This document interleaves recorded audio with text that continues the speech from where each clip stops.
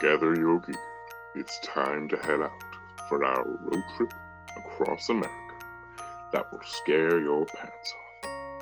Along the way, with your hosts, you'll be setting up camp in some of the scariest places they can find.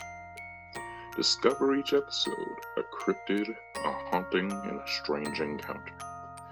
Climb aboard a cryptid camper if you're brave enough.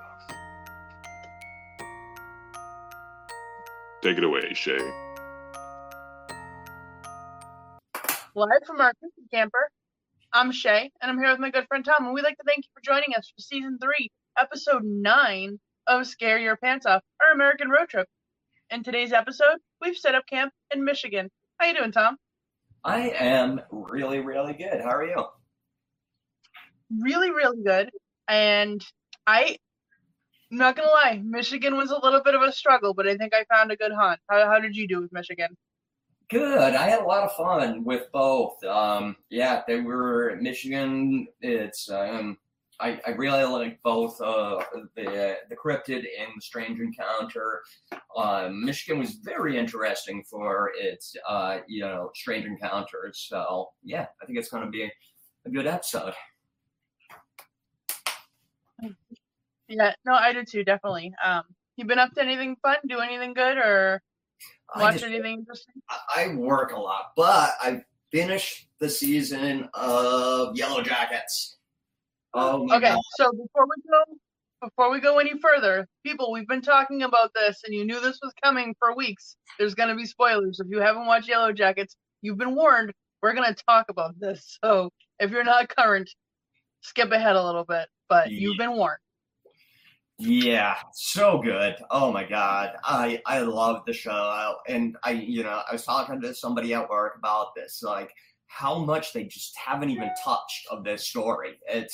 And we're 2 seasons in. They can do so much with this. I mean,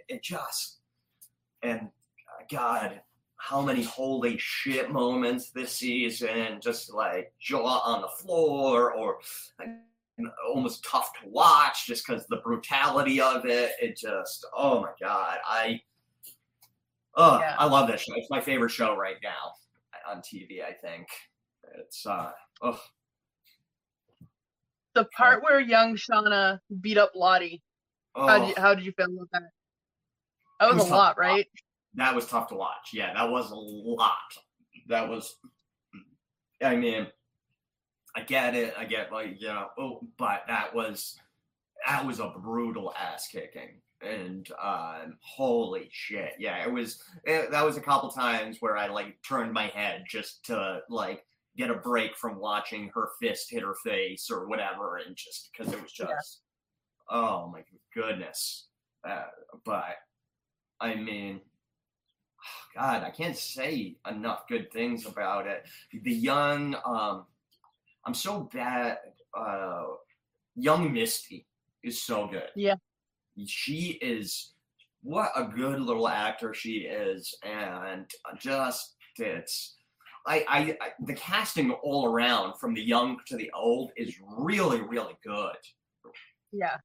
Van to now, adult Van has been introduced in this season, and it's, she was Can't Hardly Wait, I believe she was in, and she was most recently in Servant as the wife, and she's great in it, and that's what I mean. They just introduced adult Van a few episodes into the second season. I mean, there's so much they haven't touched.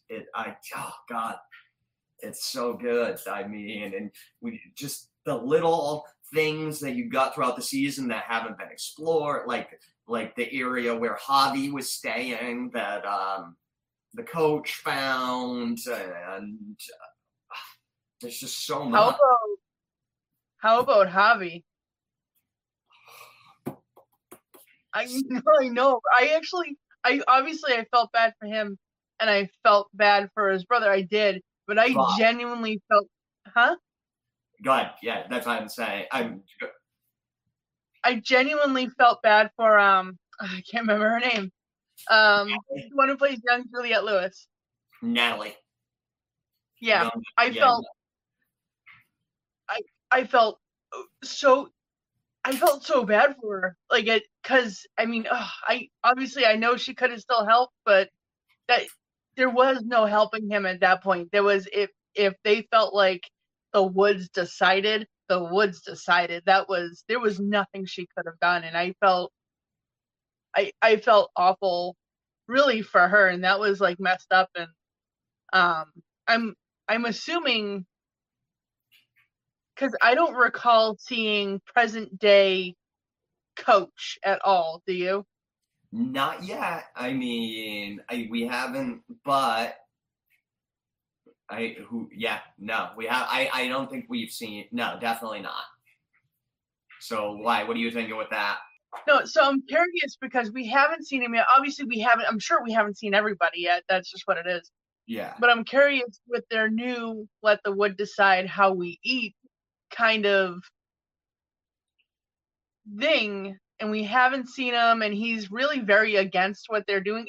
And I get both sides of it. It's fucked up, but obviously they're gonna die if they don't do what they're doing. But in his mind, it's probably, well, wouldn't dying maybe be better? And in some cases, maybe it is, but where he's so against it, and I think he's gonna present himself as a problem for them. Mhm. And I think we might not see present day Coach. If you catch my drift. I have that feeling too. Plus, he's with the injury, with the one leg. I feel like as we start to explore more of them, like hunting each other and stuff with the card game, maybe that, like, we don't see adult. But then again, there's part of me that, does he go and live in that cave by himself for long periods of time, and and maybe he does survive, and we haven't been introduced to him. I mean, that's what I love about this show. I could see it going so many different ways. Yeah. And as far as, then the whole Javi and Natalie, I mean, if she did save him, then she's dead. That's, that's her other option. You know what I mean? Even if she did, then they're going to kill her and eat her. So, I mean, it's, and how Misty went with Lottie, and when Lottie's starting to get better, and Lottie's like, I didn't want this, what happened to Javi, and you started this, and you better shut your fucking mouth, and basically goes down and says Lottie's pleased, even though Lottie wanted no part of it. So Misty kind of stepping up. I can't say enough good things about young Misty. They're all great. No. They're all great. She's so great. They really are. They did a great job picking all of them, and and just kind of thinking about Javi again, it's so obviously the way he went down. So he drowned, obviously, or like combination probably of froze to death or drown or whatever. That is probably a lot less violent, and we don't know, but it's probably a lot less violent of a way that he would have gone down if they had to hunt him, because it doesn't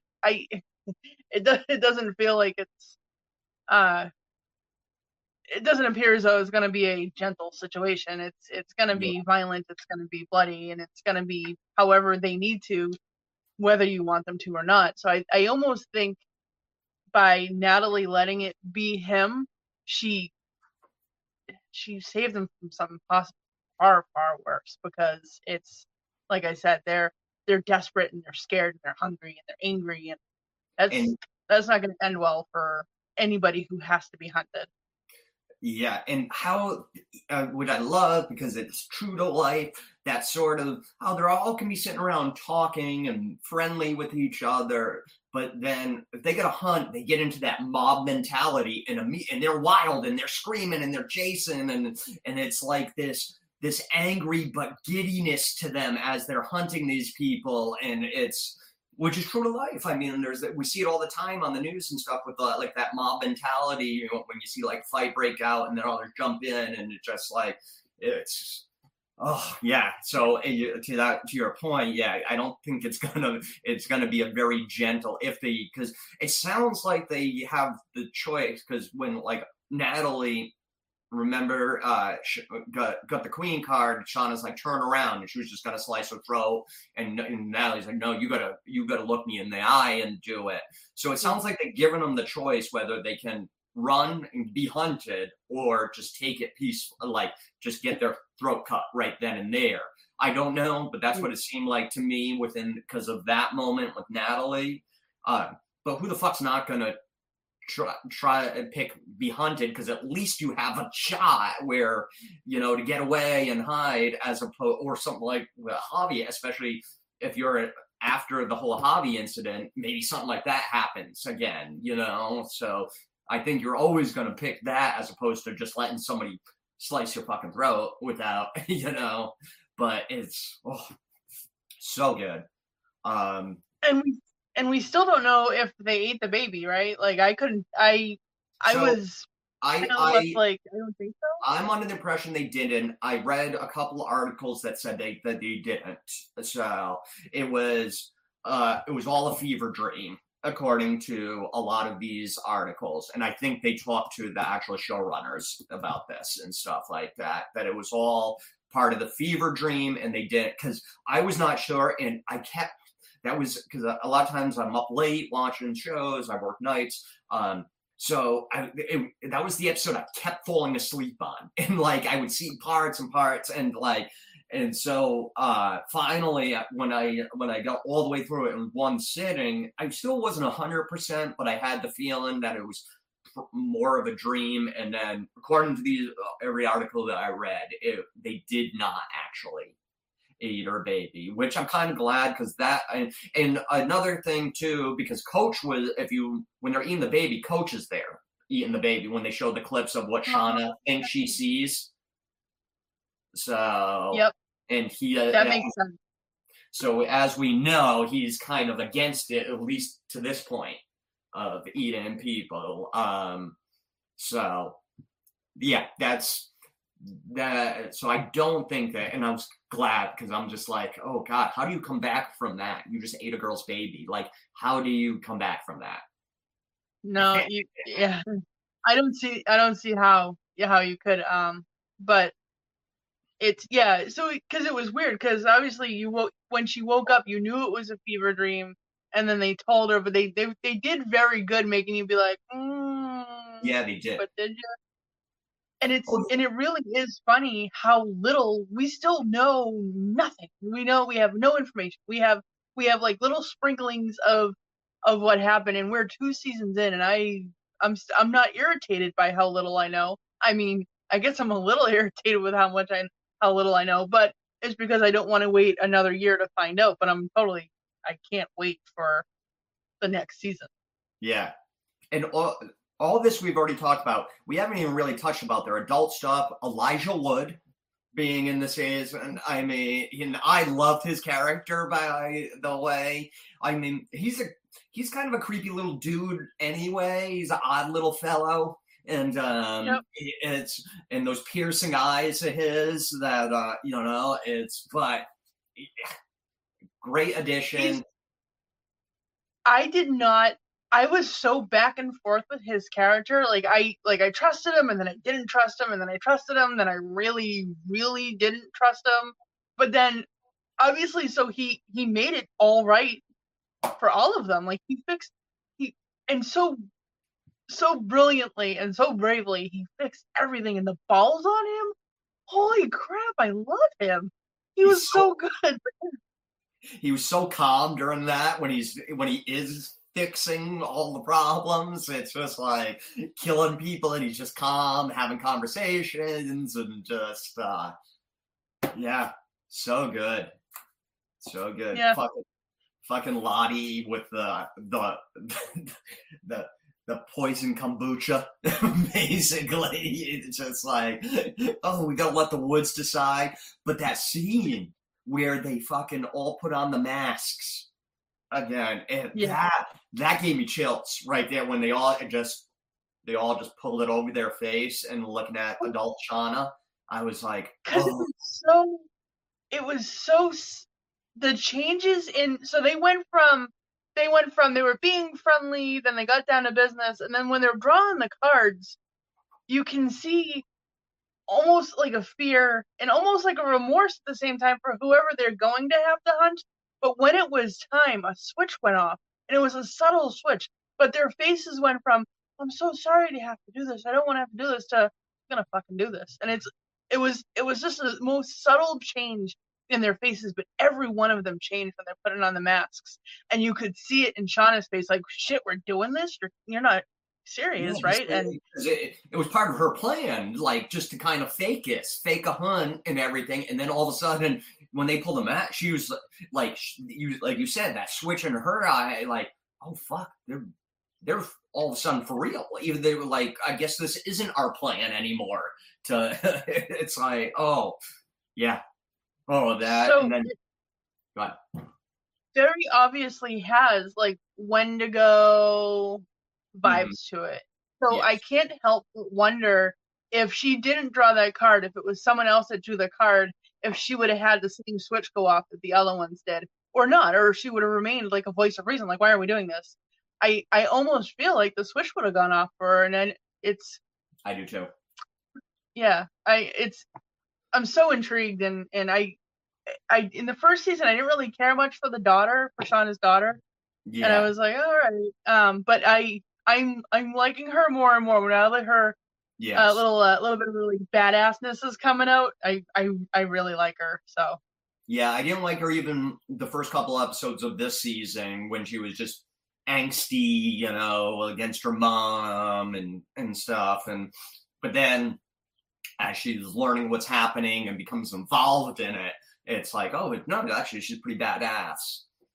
And then, yeah, God, just that final sort of scene with the fire, and it just like that was everything for me. Like just watching and just being like, oh, the devastation on all their faces, being like, okay, this is, I mean, we're in shitty, you know, how could things get worse? Oh, wait, they did, you know, they're already in the woods, but luckily they had a cabin, they had shelter, you know, to help them. It's like, I thought that was just perfect, how they did that, and just the going forward, just to to build your anticipation going. Like I saw that, and I was just like, oh, I can't wait. I can't believe I have to wait a year now. Like hopefully they do, like you were talking about, that like a special sort of standalone or something episode, just because it's gonna be a long time. And it's gonna be hard. I'm curious to see how they're gonna do without Natalie, without Juliette Lewis, because that's a big hole to fill. She was, I mean, and it's funny because she had a major arc in like 2 episodes, like a major, huge character arc, and you always love her, but like she did a complete turnaround in just a matter of like an episode and a half even, and it was because she proved that, you know, she can love someone else, she can force someone else, and it was really kind of cool to see. Obviously it sucks, and it broke my heart that it was Misty to. Yeah, it was an accident, obviously, but that was heartbreaking, really, because she loved her so much. Oh, she did. I was bummed because I loved Juliette Lewis, and like you said, she had like one of the most important story arcs coming out of season 1. It was, you know, because at the end of season 1, she's about to kill herself, and boom, they break in, and then you don't know what happened to her, and you know, who kidnapped her. You kind of had an idea because they said something about Lottie, and but other than that, you didn't know. She was one of the most important as far as the adult versions of them go. So to see her go, I mean, I get it, and it you know, it makes sense in the story, but it makes me sad because I love Juliette Lewis. I really do. I always have, and yeah, but what a good show. Oh man. Yep. So fucking good. All right. Well, I feel like our episode of the Yellow Jackets show has been very, very intriguing. But how do you feel about jumping into your cryptid? Time for the cryptid. Yeah, let's do it. So Michigan was very fun, like they all are. And, they have their Bigfoots, their Thunderbirds, and their water creatures, their Nessies or whatever, or Chessies. But I went with one I had never heard of. You may have or may not, but have you heard of the Nain Rouge? Nope, that one, no, doesn't even ring a bell, to be honest with you. Yeah, I had never heard of this one, but there's parts of the story that I just love. So, Nain Rouge is in French means the red dwarf, and is also sometimes called the Demon of the Strait, and it's a legendary cryptid of the Detroit, Michigan area. His appearance is said to foreshadow pain and misfortune. Its origins are said to be an amalgam of the Norman French tales of hobgoblins and the Native American legends of the impish offspring of the stone god. According to accounts, the Nain Rouge is a small creature with red or black fur covering its body, but with the face of an old man and with blazing red eyes and rotten teeth. Or, according to Marie Watson Hamlin's 1883 account in the book Legends of Le Detroit, it is a dwarf with a very red face, with a bright glistening eye. Instead of burning, it froze. Instead of possessing depth, it emitted cold gleam like a reflection from a polished surface, bewildering and dazzling all who came within its focus. And a grinning mouth displaying sharp-pointed teeth completed this face. I love how people talk back in the day. It's so verbose and just too many words. The earliest account of an encounter with the Nain Rouge supposedly happened 180 years prior to Hamlin's 1883 description in Legends of Le Detroit. So that would put it right in the early 1700s. Supposedly, Detroit's founder, Antoine de la Mothe de Cadillac, was told by a fortune teller to appease the Nain Rouge. But upon encountering the creature, he smacked it with his cane and shouted, "Get out of my way, you red imp." People. As a consequence, and remember I said earlier, sighting of the creature foretells misfortune, bad luck, pain, etc. A string of bad luck befell Cadillac. He was charged with abuse of power and reassigned to Louisiana. Later, he would return to France, where he was imprisoned briefly and eventually lost all of his fortune. And he was quite the rich man. The Nain Rouge, and remember I said it's, spotted, usually foreshadows, something bad. So the Nain Rouge was spotted before the Battle of the Bloody Run in 1703, where 58 British soldiers were killed. It was also seen just prior to the surrender of Detroit during the War of 1812. It was spotted before the 1967 riots in Detroit, and again before a crazy, deadly, very deadly ice storm that happened in the 1970s in Detroit. So, getting into some of the fun stuff, or stuff that I really liked about this. Each spring, Detroit holds a costumed community parade called the Marche du Nain Rouge, in which the creature is symbolically chased out of the city. The parade takes place within the Midtown Cascada neighborhoods, and at the conclusion of the event, an effigy of the Nain Rouge is destroyed, thus banishing the evil spirit from the city for another year. Participants of the parade and spectators are encouraged to wear different costumes each year, so that when the Nain Rouge next returns, he will not recognize the persons who ousted him from the previous year, and thus he will not be able to seek his vengeance.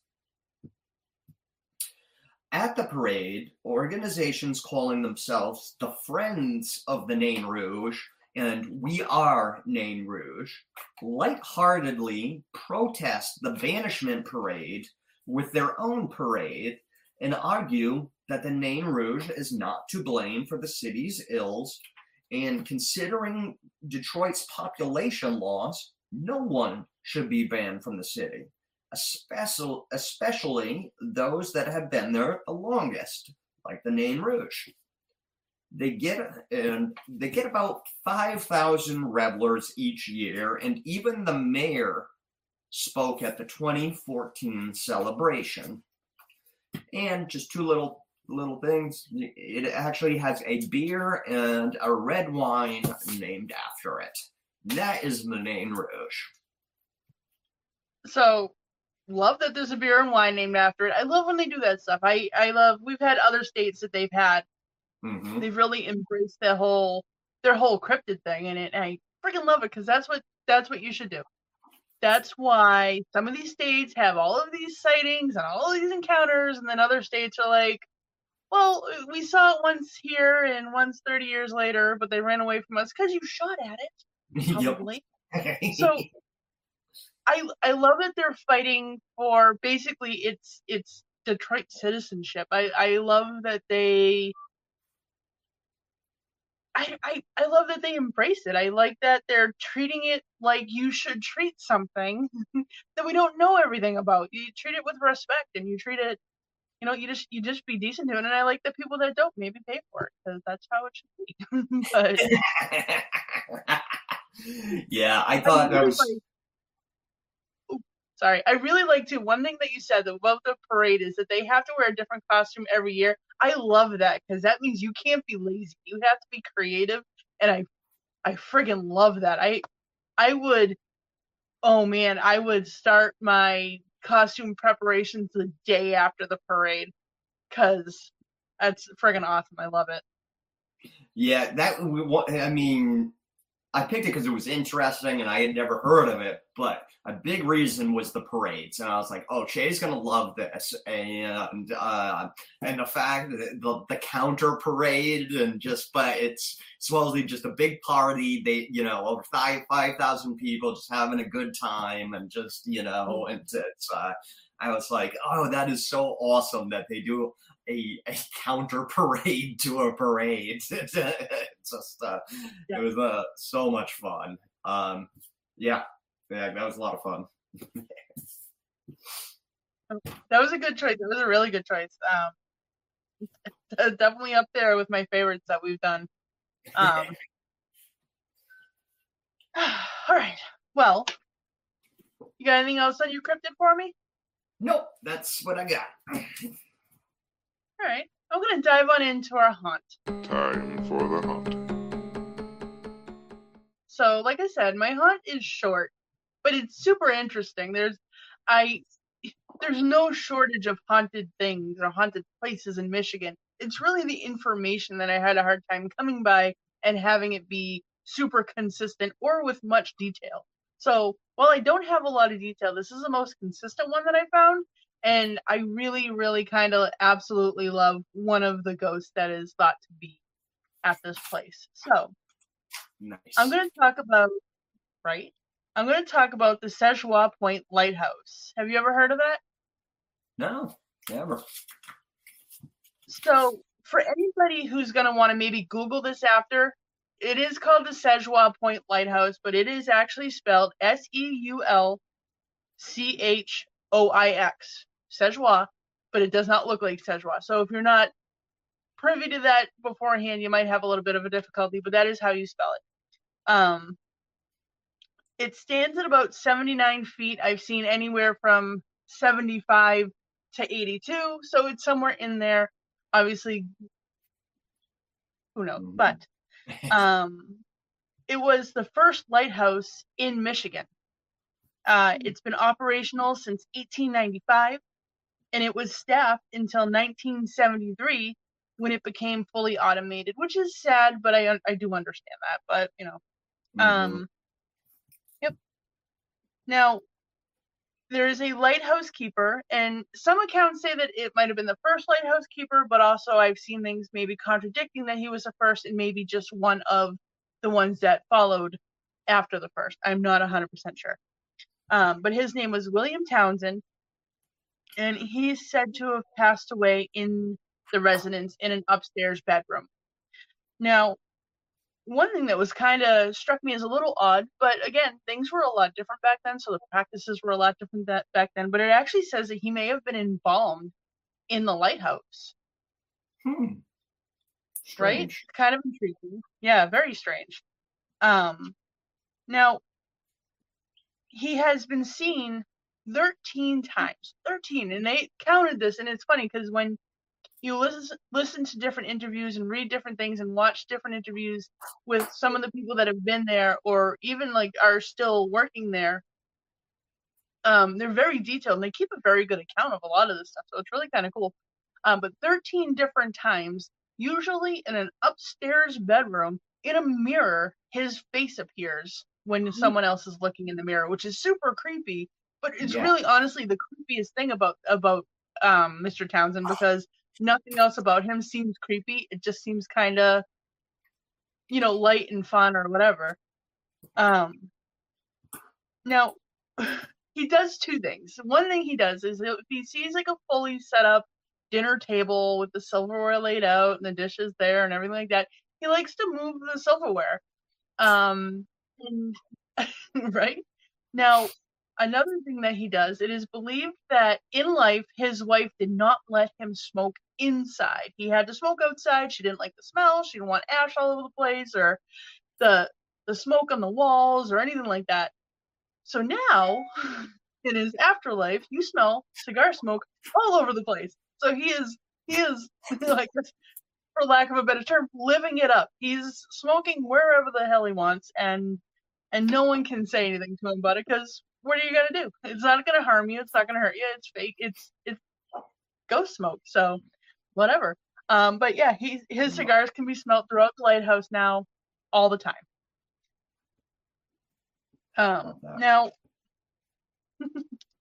Now, another thing is there have been numerous shipwrecks in Lake Michigan, and it's thought to believe that one way or another, live or dead, that sailors of shipwrecks would find their way to the shore by the lighthouse. And again, it's the apparitions and shadows have been seen. You can hear footsteps and murmurs, almost like something is going out there, and it's believed that has something to do with it. Now, back to Townsend. One kind of really neat experience that a visitor had was they were staying there with their family. It was a husband and a wife and either 2 or 3 children. I'm not 100% sure. But they were staying there, and they came downstairs one morning, I believe, for breakfast. And it was the father and the children were to follow. And one of the people that worked there said, "Oh, where's your wife this morning?" And he looked back and didn't see her. Oh, she was right behind me or whatever. And didn't know where she went. Asked the kids, and they didn't know where their mom went. And they got a little panicked or whatever. But a couple seconds later, she finally shows back up downstairs. She makes her way the rest of the way down, and she's a little out of breath and kind of excited, but and she kind of blurts. She kind of blurts out. She kind of blurts out that your ghost just saved my life. And they asked what she was talking about or what happened, and when she explained it, coming down the stairs with her family, she lost her footing and she almost fell. And it sounds to me like she almost fell over the side, but I'm not 100% sure. But given that they weren't even close to ground level, it sounds, that probably would have been a pretty detrimental fall and probably not have survived it. But as she fell forward, she felt something grab her by the sides with force and pull her back to a sitting position on the stairs, thus saving her life. She caught her breath for a second and then looked back, and there was no one to thank for saving her life. That's great. Now, when she told the people who worked there this, they confirmed that there is no one else staying there right now. They were the last family to be staying there. and there was no one else that could have possibly done that for her, could have been behind her, and they believe it probably was Mr. Townsend. When she lifted up the sides of her shirt to kind of show, she had finger marks on both sides, showing probably took some force to pull her back, because obviously all your body weight's falling forward. It's going to take a little force, but there was evidence of him grabbing her to pull her back to safety on her physical body. So, wow. Yeah. Now, one cool fact about this lighthouse is it's built largely on or around limestone. Limestone is thought to be one of the best paranormally conducting minerals or rocks, or whatever you want to call it, known. It's highly conductive, and it could be a big part of the reason why this place is so very active, and it remains so very active to this day, and has been for a very long time. But that's what I have for the Szechuan Lighthouse. Wow, I loved it. And yeah, so I didn't know that about limestone, so that's really interesting. I'm going to look that up later, because I did not know that. I love a good haunted lighthouses, which I feel like probably like 99% of all lighthouses are haunted. It just, I don't know. And I love it. I almost picked one last week when I was doing the haunt. I almost did a lighthouse because it's just a creepiness, a Scooby-Doo-ness to a haunted lighthouse. Yeah. And I just love that. Getting embalmed in a lighthouse is very, very strange. If that did supposedly happen, that's a very strange thing to happen. And that was something that I saw in multiple sources saying that he was embalmed there. So it's, I don't know, practices were way different back then. Obviously, who knows? But that is a super odd thing. Yeah. To bring the stuff out there to do that, and it seemed very strange to me. I love that he appears in mirrors, a la Bloody Mary style type. It's very, very creepy but fun, just sort of like the silverware. But my favorite part of, as far as what he does, is the cigar smoke. I've said it here before. Smells is very powerful. For me, personally, it's like I smell certain things and I get transported to a place or time, or that, like my elementary school or something, from a smell. So I love that you can supposedly smell cigar smoke. The shipwrecks, obviously that makes sense, that if they did make it to the shore or even near the shore, that there would be some sort of overflow of spirits there.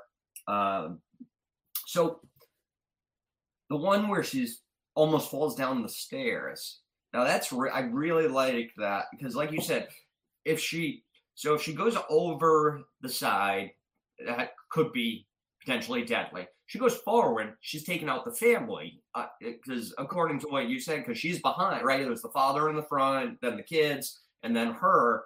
So that could have been really, really bad. If she starts to take them out, like you said, who knows what stairwell they were on? Is it really long? Is it a spiral, and like takes them out, and you hit your neck or head the wrong way, and that could be snap your neck and die, or a kid could die.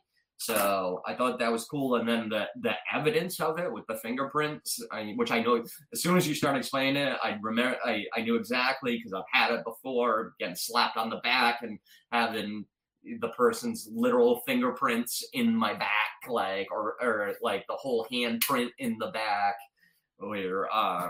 So I thought that was really cool, and from a family. So it's like, I feel like that adds a little more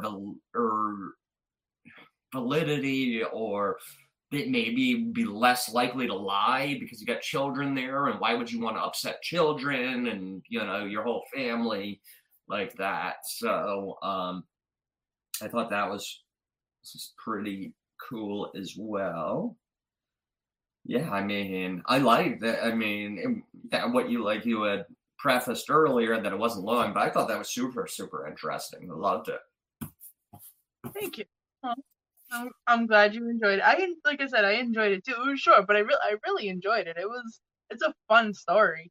But no, thank you. All right.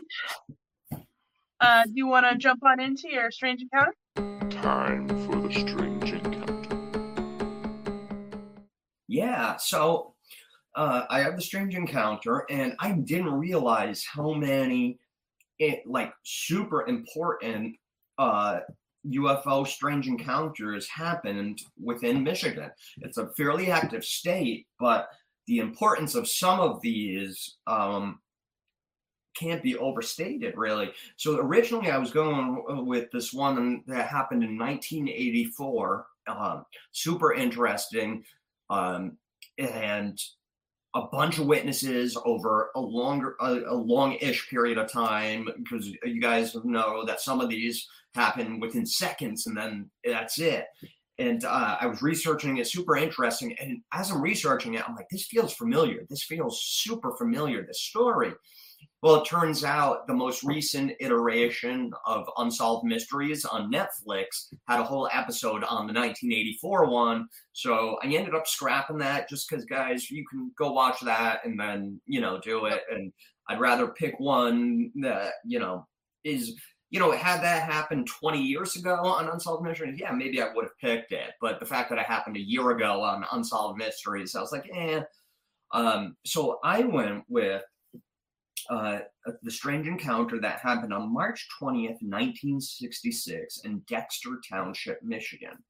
And this one, it goes, at about 8:30 p.m. on March 20th, 1966, colored lights hovering over a wooded swamp caught the attention of Frank Manor and his son Ronald on the farm where they live. Curious as to what it may have been, they both ran towards the object. Now, that's probably not your smartest reaction, guys, if you're not sure which, to run. Maybe proceed with caution, but not run. Yep.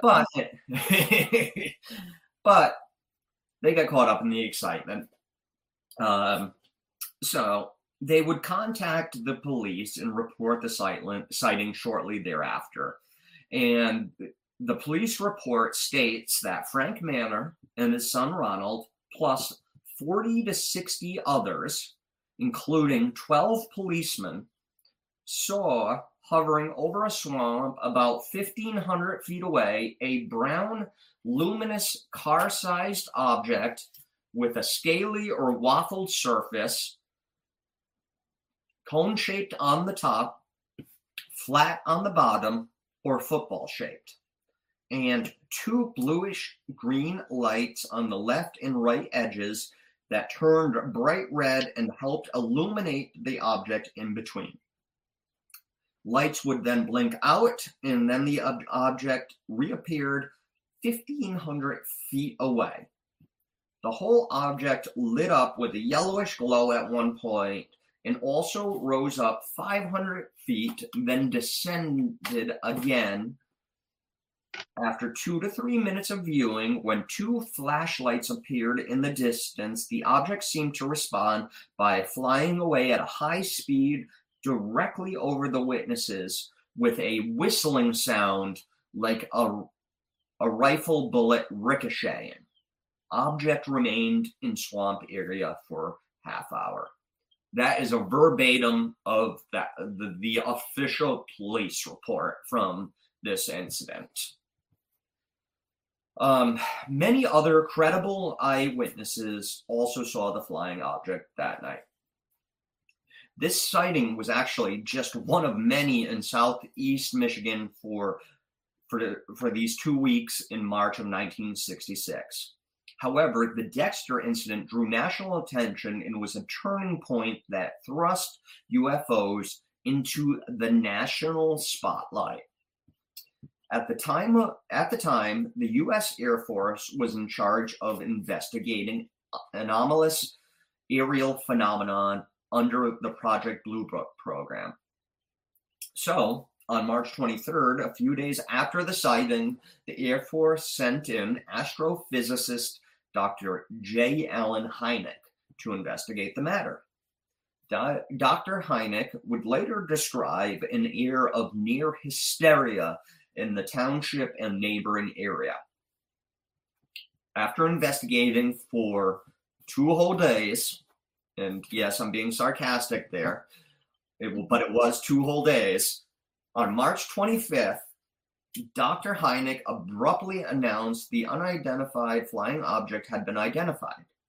He declared the phenomena as swamp gas or marsh gas, as it is sometimes known. And this obviously caused an outcry from eyewitnesses and those following the story around the country. Ray Szymanski actually wrote a book called Swamp Gas, My Ass, in response to this explanation. And in it, he would detail why it made no sense. So real quick, guys, swamp gas, just because I wasn't 100% sure what swamp gas was, is a mixture of primarily methane and smaller amounts of hydrogen sulfide, carbon dioxide, and trace phosphine that is produced naturally in swamps, marshes, and bogs. This mixture creates different colored lights above the swamp or marsh's surface. So, in his book, he also goes on to detail how the Air Force's explanation also had negative effects on the Manor family.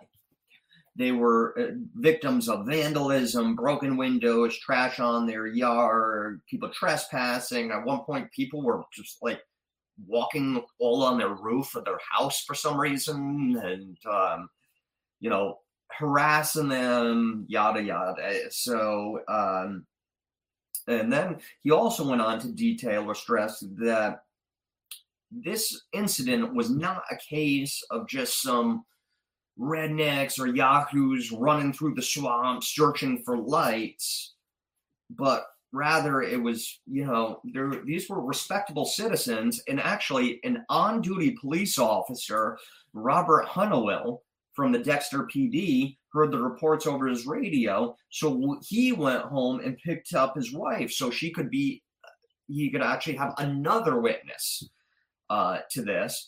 And they drove out to the north end of Quigley and Brand Roads to get a better look. When they first got there, the object was no longer in sight. However, the object would soon suddenly appear about 1,000 feet over the top of his car. There were 4 lights in all. It did a little spin over the top of the Manor's woods and then took off. He said it was no more than 1,000 feet above his car. So again, another, this is an on-duty police officer, pretty respectable member of the community to witness this. So going back to the response from the Air Force, this response drew national outrage. And actually, Walter Cronkite, and then Congressman, and he would be a future president, Gerald Ford, called for an investigation, an official investigation. And so Congress would then put Edward Condon in charge of the investigation. And Condon, which would become known as the Condon Report, he would go on to question the Secretary of the Air Force, one Major Quintilla. He would also interview Dr. Hynek, and then it just says a few other people. And then the Condon Report concluded that these crafts did not demonstrate any technology beyond our own. Well, we'll see why that may not have been true shortly. And not long after, Project Blue Book would actually be officially abandoned. And the military still would investigate UFOs, just privately, sort of secretly. Now, not under this big Project Blue Book program. So, why the cover-up then? According to Szymanski in his book Swampcast My Ass, it's because the Air Force had questions they couldn't answer. Even though they said, like I said previously, that it did not demonstrate any technology beyond our own, it clearly did, because these objects had cloaking capabilities that we didn't understand at the time. Now, we have some cloaking capabilities at this point, but again, this was 1966. They approximated that the craft could go over 25,000 miles per hour, because that goes back to where the light blinked out and then all of a sudden it was across the lake, essentially.